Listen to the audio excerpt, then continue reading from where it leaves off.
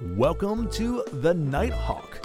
This is volume 36, February 21st, 2023, and I'm your host, Josh Urban. The Nighthawk is my effort to connect America through writing, because I don't know about you folks, but I'm feeling increasingly isolated in this era of technology. So I thought, well, what if we write each other some letters? Would you like to write me a letter? Drop me a note. P.O. Box 783, Rustburg, Virginia, 24588, or joshurban@protonmail.com. So what I'm going to do is I'm going to read you the news of the week and then get into our Dr. Electro story, a little story that your brain won't bleed and your skin won't crawl, but hopefully you'll smile. We're going to actually start on episode 1 there, even though we're already at episode 16.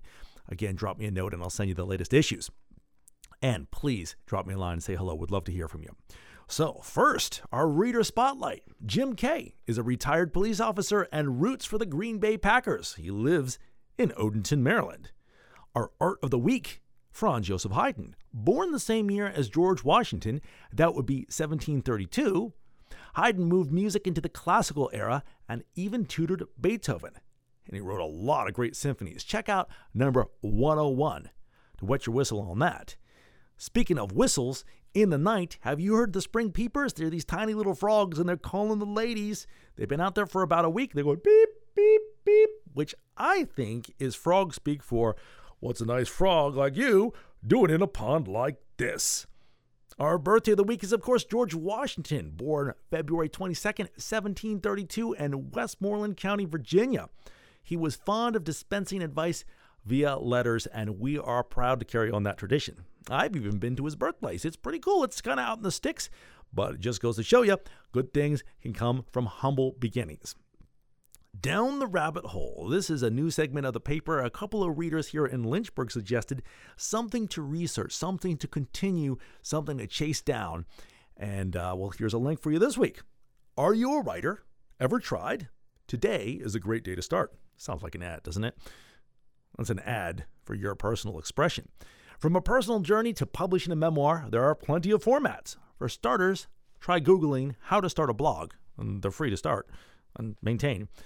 A blog is short for weblog, and it's a fun way to share your thoughts and stories. Mine is joshurban.substack.com if you want to check that out. And now, our column this week, Charlie, the cows are home. Charlie, hey Charlie! Jimmy parked his red truck by the gate and hopped out with 2 bottles of milk. Charlie, the Holstein calf, was nowhere to be seen. I wandered over to watch. Jimmy's a neighbor, feeding the animals, while the farmer neighbor is away on a trip. I followed him into the field in search of the cows. Well, this is novel.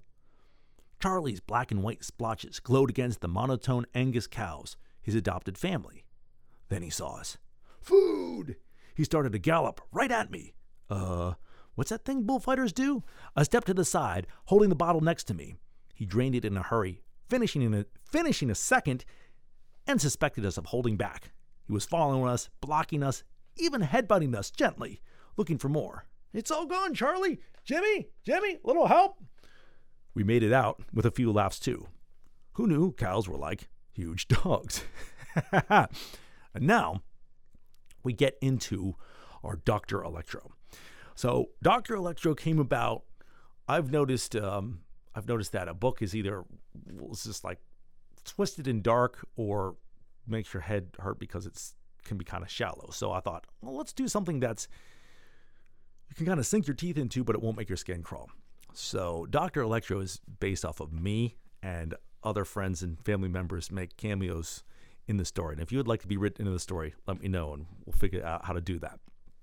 So, I did this whole series maybe about 2 years ago. I did one almost like a Sherlock Holmes meets a comic book type of thing. And then I wanted to revive the story. So this is called The Return of Dr. Electro. And we're going to start on episode 1. If you're reading along in the paper form, we're already on episode 16, but we just want to be consistent if you're just tuning into the podcast here. The Return of Dr. Electro. Number 1, a midnight whistle. And I'll do my best dramatic voice, too. For fun. His foot slipped on the narrow beam. He tottered, waving his arms wildly, then plunged to his death. Shucks! Don't know how those iron workers do it. His boots landed beside the train track, crunching the gravel and fallen leaves. The daydream was over. Dr. Electro's imagination was as agile as his feet were clumsy. The news of the Empire State Building construction had captured his fancy and made him half wistful for the city life he had left behind. But pretending to be a skywalker wasn't the only reason he balanced again on the shiny rail. The October Sunday was drawing to a close, and leaves lay scattered like embers under a leaden sky. He had heard the town kids tromping merrily through these crisp memories of summer all afternoon. Now, as twilight gathered, the suspicion from city life still pumped in his veins. He didn't like to make so much noise. He had an uneasy feeling he might be heard.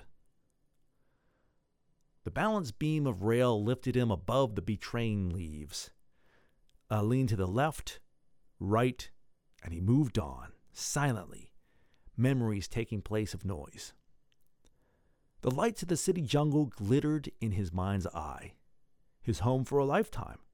The pulse had started to feel like a throb.